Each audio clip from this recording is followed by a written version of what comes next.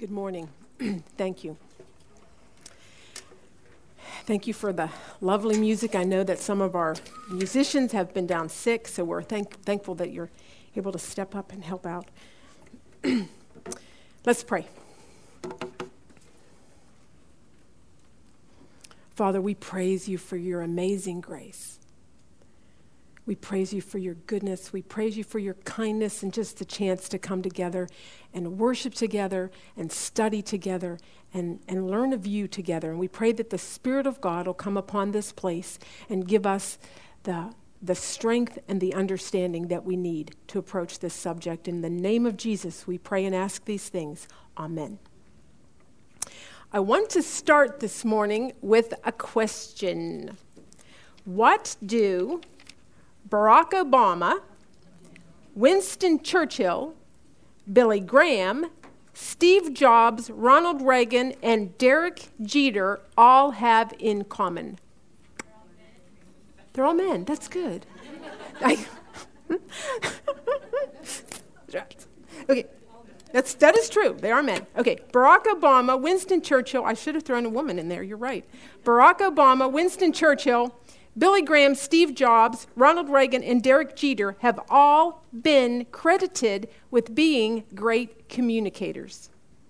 They have all been said to be able to articulate their ideas and inspire and connect in some way to those whom they're speaking. Ronald Reagan, he is most famously referred to as the great communicator. He is remembered for being a great public speaker and being very hopeful and positive. He was able to take complex ideas such as the economy or the national debt and make them very understandable to the public. There are stories that he would pull out a dollar bill and some coins out of his pocket when he was giving a televised speech, which is apparently a tricky thing to do. His speechwriters attributed some of his success to his early days in radio because he had the ability to help his listeners visualize in their minds. It's said he was a great illustrator, educator, and had the uncommon ability to connect with people on a personal level. He was the great communicator.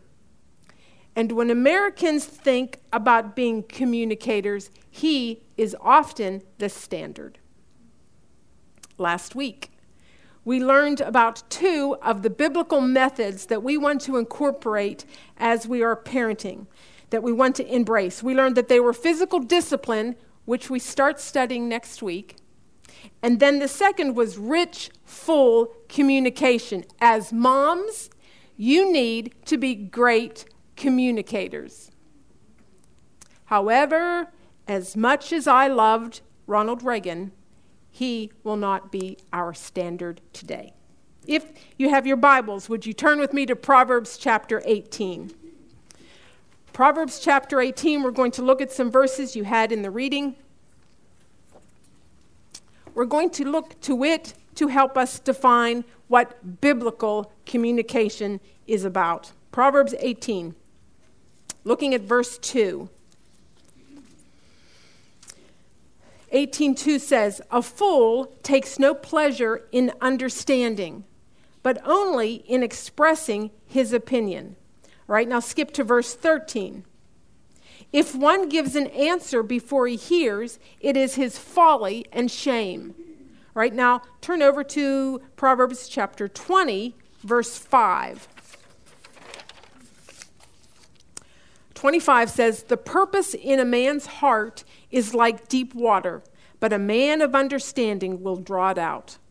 All right, often when we think of being communicators, we think of it as being able to articulate and speak and say our ideas and our opinions. But the Bible tells us that if that's our only concern, it's a foolish one. Okay? Communication is more than just being a good talker. So we want to use that as part of our definition. Number one on your papers. Communication is dialogue, not monologue. Now, the author points out that rich communication is the ability to talk with your kids, not just to them.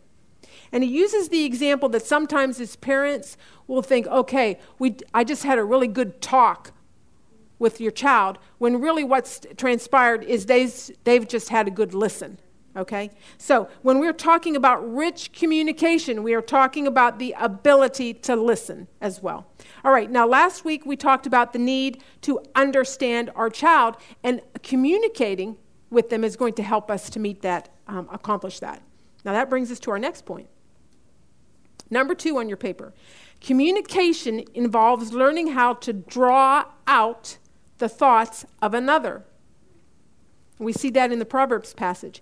If we are to be women, if you're to be mothers that understand your children, then according to this verse, you are going to be mothers that learn how to draw out the thoughts and the purposes of your child's heart. Okay? Now, that's a starting definition.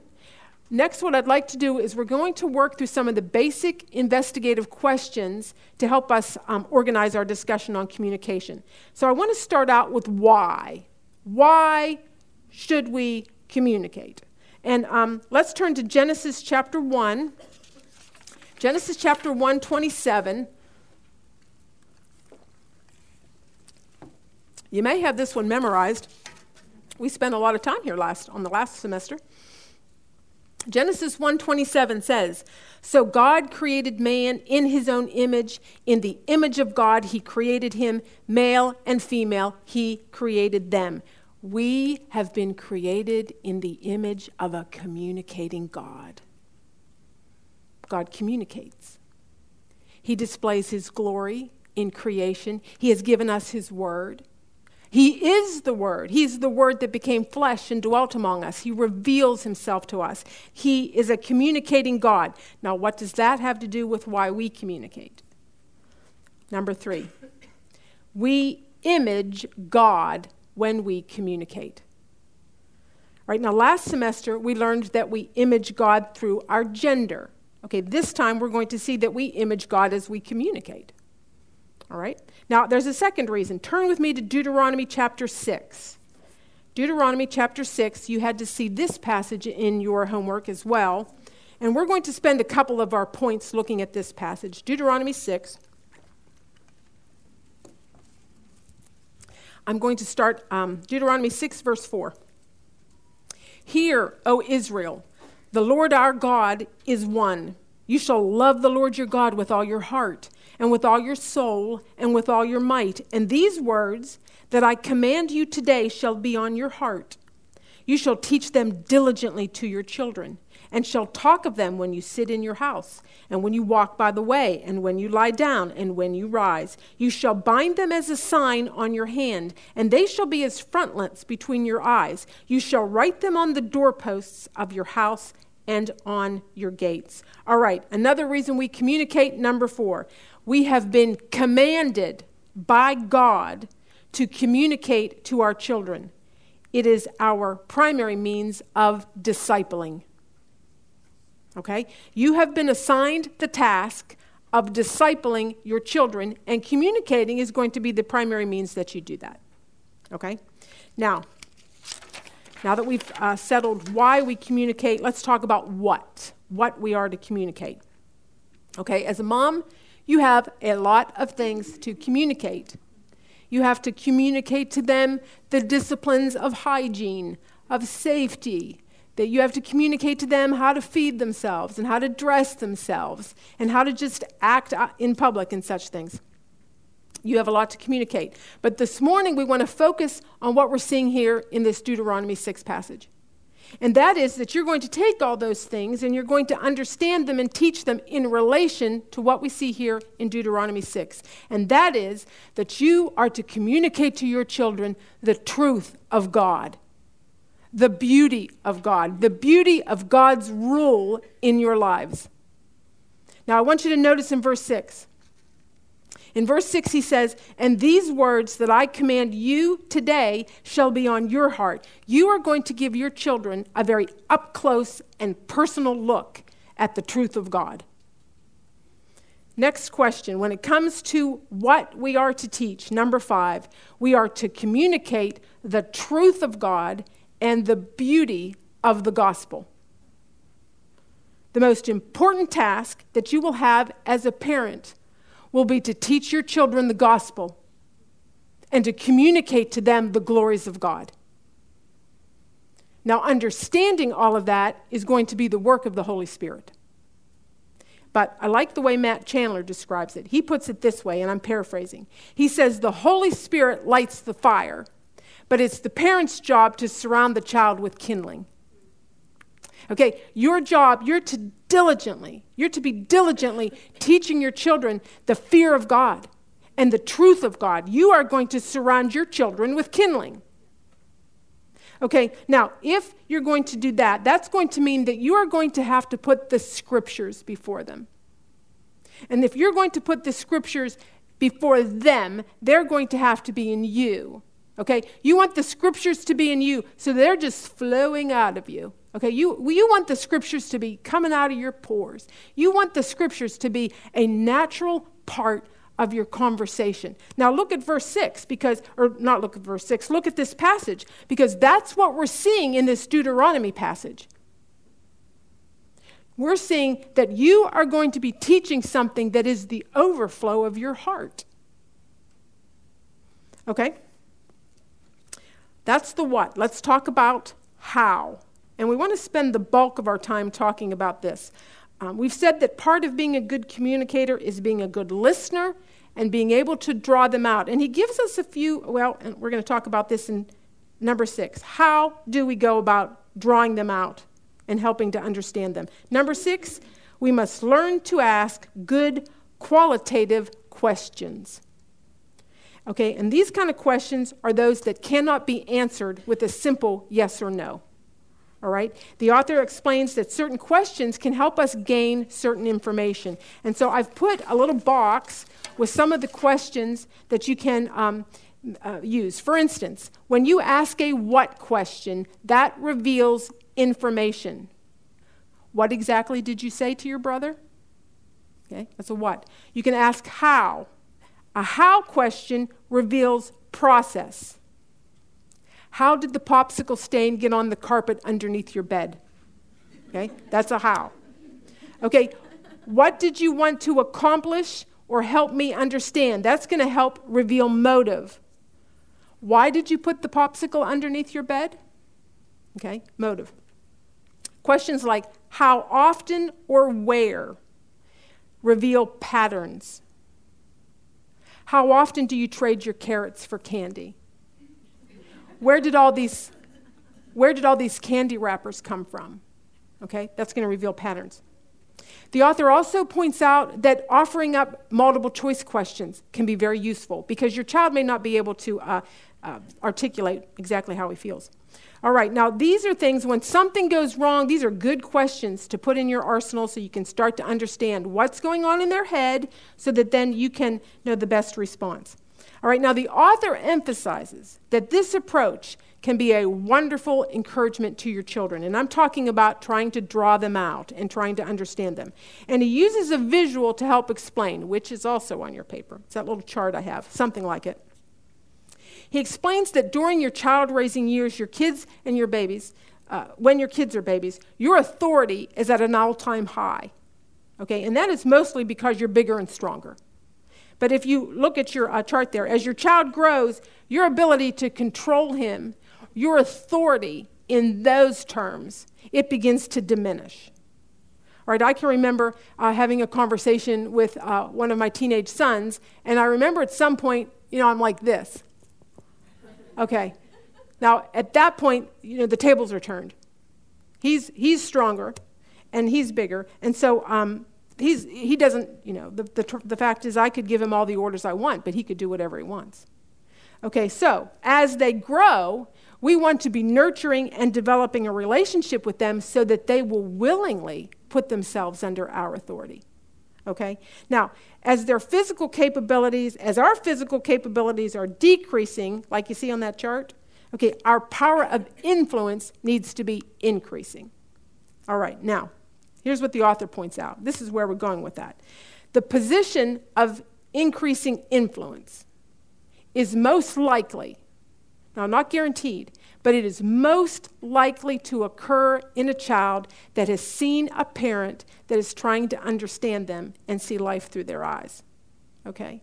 And also understanding the child, and also teaching the child his full potential as a creature of God, made to live in a relationship with God, made to know and live in a relationship with God, okay? Now, we want to spend the rest of our time, or some of our time, talking about the different types of communication, and I have those on your paper there too. Now, the author points out that much of the time, parents limit their communication to 3 things. He says we communicate the rules, we correct them when they're broken, and then we punish. He says that most parents claim that 80 to 90% of their communication falls into those 3 things. Rules, correction, punishment. Rules, correction, punishment. And the author goes on to say that we need to expand on that. Okay? And he points us to 1 Thessalonians. So if you would turn with me there. 1 Thessalonians chapter 5. And this too is from the reading this week. 1 Thessalonians, that's back in your New Testament. This is Paul writing. And he writes, 1 Thessalonians 5:14, "And we urge you, brothers, admonish the idle, encourage the faint-hearted, help the weak, be patient with them all." All right, Paul's point here is that one size does not fit all. Okay? When it comes to nurturing a relationship, different situations call for different measures. The lazy man, he doesn't need encouragement. He doesn't need praise. Okay, the faint-hearted, they don't need admonishment. Okay, different situations call for different approaches or tools. Now, how are you going to know which one to use?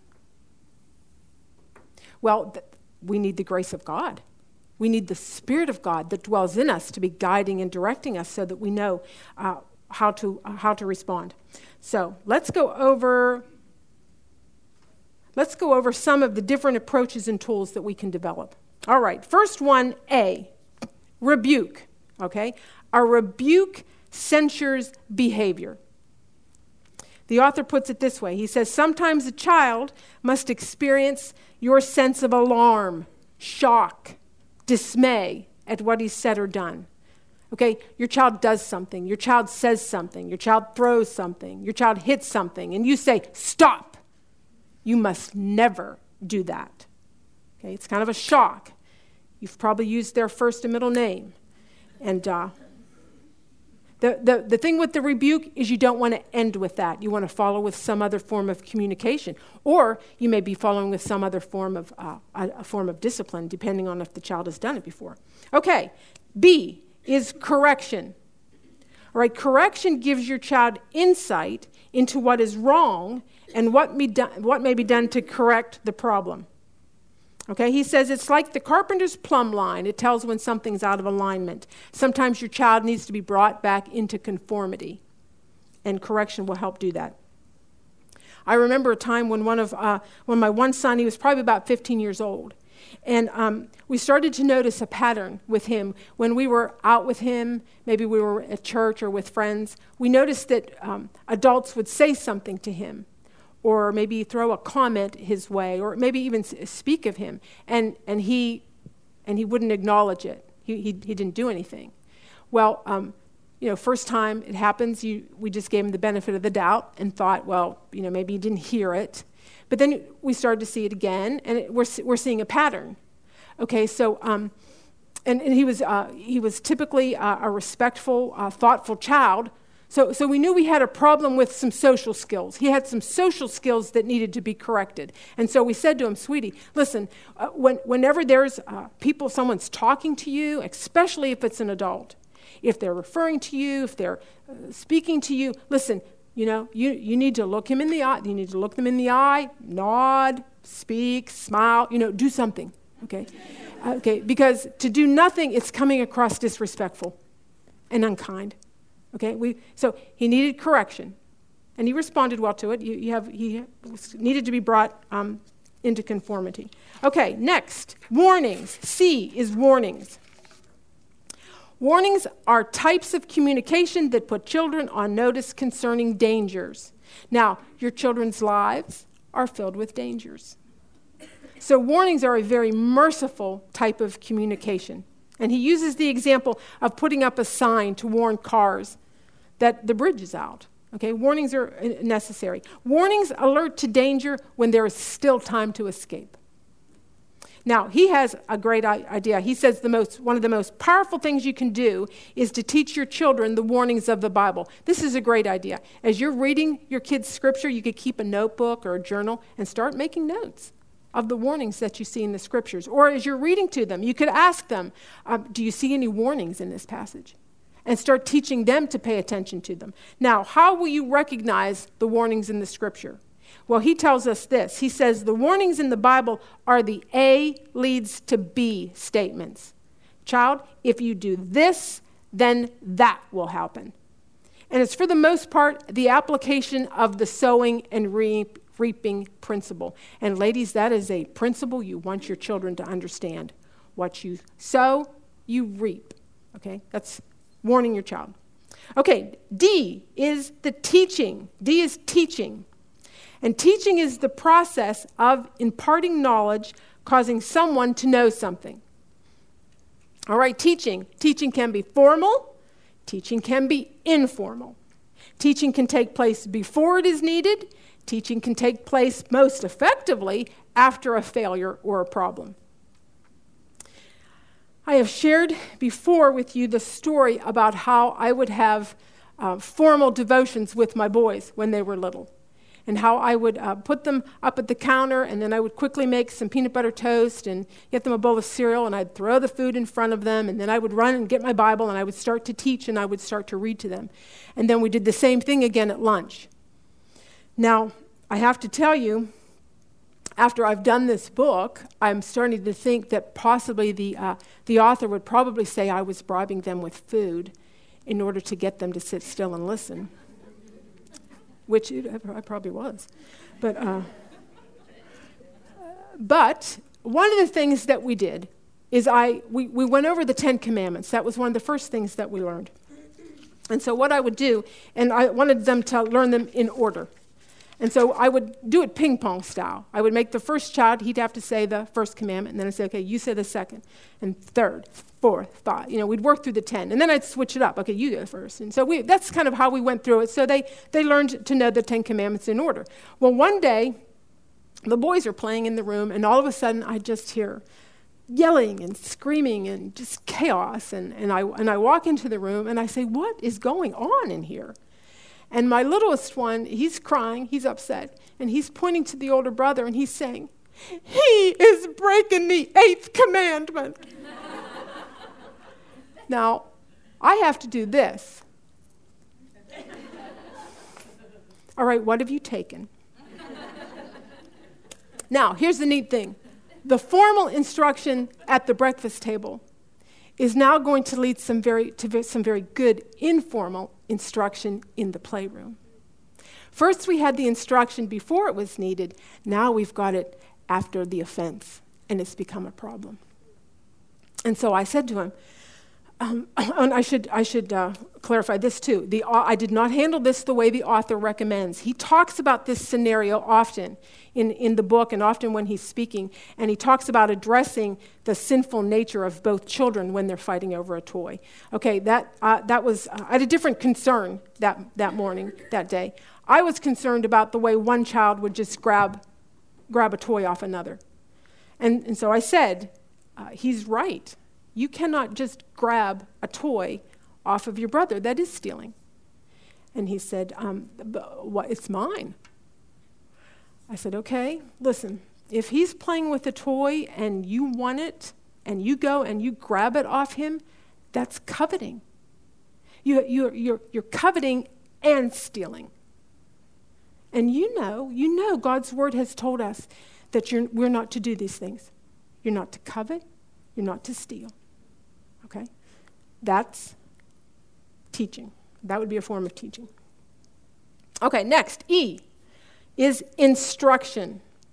And instruction is the process of providing a lesson, a precept, or information that will help your children to understand their world. I had a girlfriend back in my hometown. Her name was Connie Cipher. And she had about 5 kids in like 6 years. She was the girl in the Sunday school class that was always pregnant. And she's a sweet girl. Sweet girl had sweet kids. And I remember her telling us a story of something that they did in their home. She said they gave their kids allowance. And so every Friday night, she would put all her kids at the kitchen table, and she would take her package of pennies, and she would count out, her and her husband, they would count out 10 pennies to each child. And then after each child had their 10 pennies, those kids would go through those pennies, and they would look for the prettiest and the shiniest penny of the pile. And they would take that penny and they would put it aside. And then on Sunday morning, they would get that shiny penny, and they would take it with them to Sunday school and put it in their little Sunday school collection box. Now think of the instruction that those kids got every week. Those parents were saying, children, this is what you do with your money.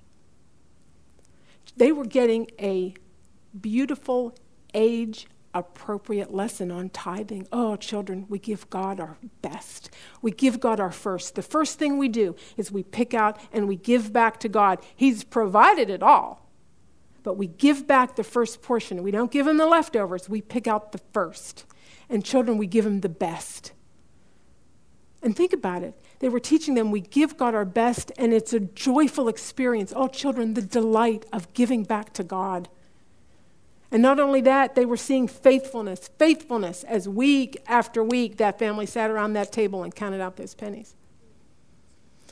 Okay, that's instruction. Next we have entreaty. F is entreaty. Encouragement. Entreaty is communication that is earnest and intense and involves pleading, soliciting, urging, and even begging, but not like a beggar. Okay? All right, this is where you as a parent, you bare your soul with earnest pleading. And the author gave a number of proverbs as examples where you can see the parent talking with great passion to the child. Now, this form of communication is not something that you're going to use every day. All right? This is going to be reserved for the more extreme and more intense situations. The author gave the example of using this form when he talked with his sons about the dangers of pornography or sexual immorality, those types of things. Of course, there's all kinds of different topics that you could add to that. Okay, the next, G, encouragement. Encouragement is communication designed to inspire and fill with hope and courage. Now, we've talked about encouragement before, and I'd like to revisit that. If you would turn with me in your Bibles to Acts chapter 9. Acts chapter 9, we've said before that if you want to know, or we've said before that Barnabas, he is known as the son of encouragement. And so if you want to understand encouragement, check out Barnabas. So we're going to go to Acts chapter 9, verse 27. This is a passage about Paul. We've seen this before. He's just been converted, and the disciples and the believers, they're afraid of him. Okay, so we're going to pick up here in this verse. As we read this, the pronouns are referring to Paul. Okay, here we go. Acts 9:27. But Barnabas took him and brought him to the apostles and declared to them how on the road he had seen the Lord, who spoke to him, and how at Damascus he had preached boldly in the name of Jesus. Okay, we'll stop there. Barnabas took him, that's Paul. And that word means to grasp. That means to take hold of. Paul, he's having trouble fitting in. He's having trouble being accepted. And so what does Barnabas do? He literally takes him by the arm and comes at his side, both with his actions and his speech. Right now, that's what encouragement does. It comes alongside, and it gives hope, and it gives courage. All right? When my youngest son was little, he would just make such a mess of his room, and it would eventually just be covered with toys. And I would let it go on for a while, and then I would just finally say, okay, listen, you have to clean your room. And you can't do anything else until it's done. Well, he would go into his room and just stare and look very depressed, and he wouldn't pick anything up. He just look very forlorn. And then his brother would come along. Now, his brother wants a playmate. And Garrett would say, I can't play. I have to clean my room. And Grant would say, okay, Garrett, you see these blocks? Pick all these blocks up and put them in that box. And Garrett would come to life, and he'd get busy, and he'd pick all those blocks up. And then Grant would say, okay, you see these Lincoln logs? Pick all these up and put them in that container. And so Garrett, he'd get all busy. He'd put all the Lincoln logs up. And then Grant would say, okay, good job. Now you see these little cars? Let's do. And he'd break it down into pieces. And little Garrett, he's just busy working along. And before you know it, the room was clean. Now, that's what encouragement does. It would have been nice had it come from me, but it came from elsewhere. But see, that's what encouragement does. It comes alongside, and it gives hope, and it gives courage, and in some cases, instruction. In this case, the encouragement came through the instruction, okay? And when our kids are faint-hearted, they need encouragement. Now, one of the things I found out, I realized, as in hindsight, that when Garrett would go into his room and not clean it, he wasn't being defiant. He wasn't even being lazy. He just did not know how to break down that big job into sizable, doable pieces. He was overwhelmed with it. Okay? And so he didn't need rebuked. He didn't need a spanking. He needed instruction and encouragement. Okay, and it's the same way with your kids. There's going to be times where they're overwhelmed or afraid or ill-equipped, and so you're going to need to come alongside them and give them encouragement. Okay, this is also another reason why it's so important that we understand our children, because we don't want to be giving spankings when what they need is encouragement. Okay, and we don't want to be giving encouragement when what they need is spanking. So it works both ways, but that's why we need to understand our children. Okay, there's also another reason why we need to know the Word of God. Okay, because the Bible tells us that God uses the Scriptures to encourage us. You read that in one of your passages this week from Romans, where it said that the Scriptures are given for our encouragement. The Scriptures are given for our instruction. And so you want to be able to take your children to the Word of God. Now, you want to know why? Because your kids are going to have problems that you can't fix. They're going to have disappointments. They're going to have broken hearts. They're going to have broken dreams. They're going to become faint-hearted. And you want to be able to have something more for them than empty words. You want to be able to take them to the encouragement of the Scriptures. Okay, our last form of communication on the list, and it's one that might surprise you, and that is prayer, H, on your paper. Prayer is communication with God, but nevertheless an essential element of communication between the parent and the child. The author makes a great point that when you pray together with your children, understanding what they pray and how they pray is often a window into their souls. That works both ways as they listen to you. Now, obviously, we don't want to pray for show or for their consumption, but as they hear you pray, you are communicating your faith before them. All right, one last thing that we want to consider about our communication is the question of when do we communicate? And the answer to that is all the time. Okay, if you remember back in the Deuteronomy passage where it says, when you sit in your house and when you walk by the way and when you lie down and when you rise up, that's all the time. All right, now communicating with your children about the glories of God is going to be continual. Now here's the problem. The problem is as parents, we get busy. And we get caught up with just getting through the day. And we start to think that the only real time that we need to communicate is when there's a problem. All right? And so that brings us to our next point. Number 7, when do we communicate? 7 on your paper is communication is ongoing. It is not just an event, it is a lifestyle. All right, now because communication is ongoing, because it's a lifestyle, because it's continual, it's going to be very time-consuming, okay? It's not just something that you tack on to the end of the day or something that you schedule onto your calendar, 2 to 4, communicate with kids. It doesn't work that way, all right? If you're going to communicate with your kids, you're going to have to be flexible and you're going to have to be available. The author points out that kids don't pour their hearts out on demand. I found that with mine, when I was the busiest and the most distracted, that seemed to be when they were their chattiest and they want to sit down and talk. Okay, and the author says this way. He says, a wise parent learns to talk and engage when their kids are in the mood. Chapter 8 in the book highlighted some of the many benefits of developing communication between you and your child. He says that some of them are these. Your child comes to trust you. He comes to know you love him. He knows you understand him. He knows you've invested your life in him. It helps prepare your child for relationships outside the family. That's an important one. All right, those are some of the benefits of communicating with your children. But as the author points out, there is a cost. There is a cost for doing that. This takes time.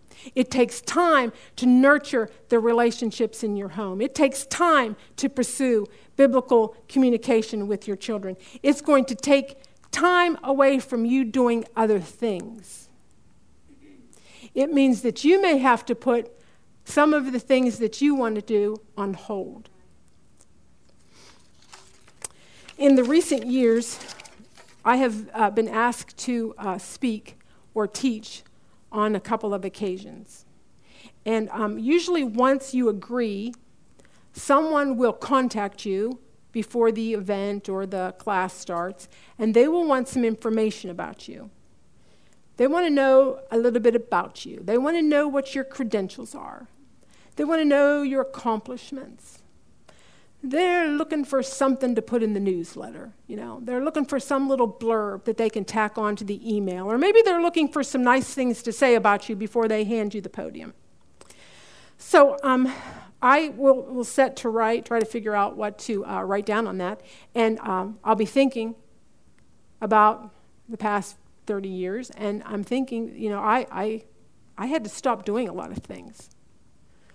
I found parenting to be very time-consuming, particularly if I was going to be nurturing the relationship. And so I had to. Some people can do it. I couldn't. I couldn't do it all. So I had to stop things. Some people can do it. I couldn't. So I'm writing things down, or I'm trying to write things down, and I realize I've got a blank page. I'm staring at a blank page. So usually what I end up doing is, I should say from a newsletter, interesting, accomplishment perspective, my page is empty. And so I'll usually get back to them and say, okay, could you just say that I am the wife of Bob Giesler and the mother of 3 children? And they say, okay, that's what they write. Now, my kids are grown. As I think back on the past 30-some years, does it bother me that my page is blank? Not for a minute. Not for a minute. Now, I'm not saying that I don't have regrets. What I'm saying is that any sacrifice that I made of pursuing my own things instead of pursuing biblical communication or nurturing relationships with my children, it was totally, totally worth the blank page. Totally. Brings us to our last point. Number 8, honest, true communication is expensive. It is an all-consuming, time-consuming pursuit. Will you pray with me? Father God, we praise you that you are a communicating God. And Father, I pray that you will help these women know you better, see the way you communicate, and that you will begin to help them to communicate and relay and work with their children I pray that you will help them to be good listeners and to ask good questions and to implement some of these things. Father, I pray that your Spirit will bring things to mind as they work with their children. Father, I pray that you will just help them to relay the glories of God to their children as they go about this. And we ask this in the name of Jesus. Amen.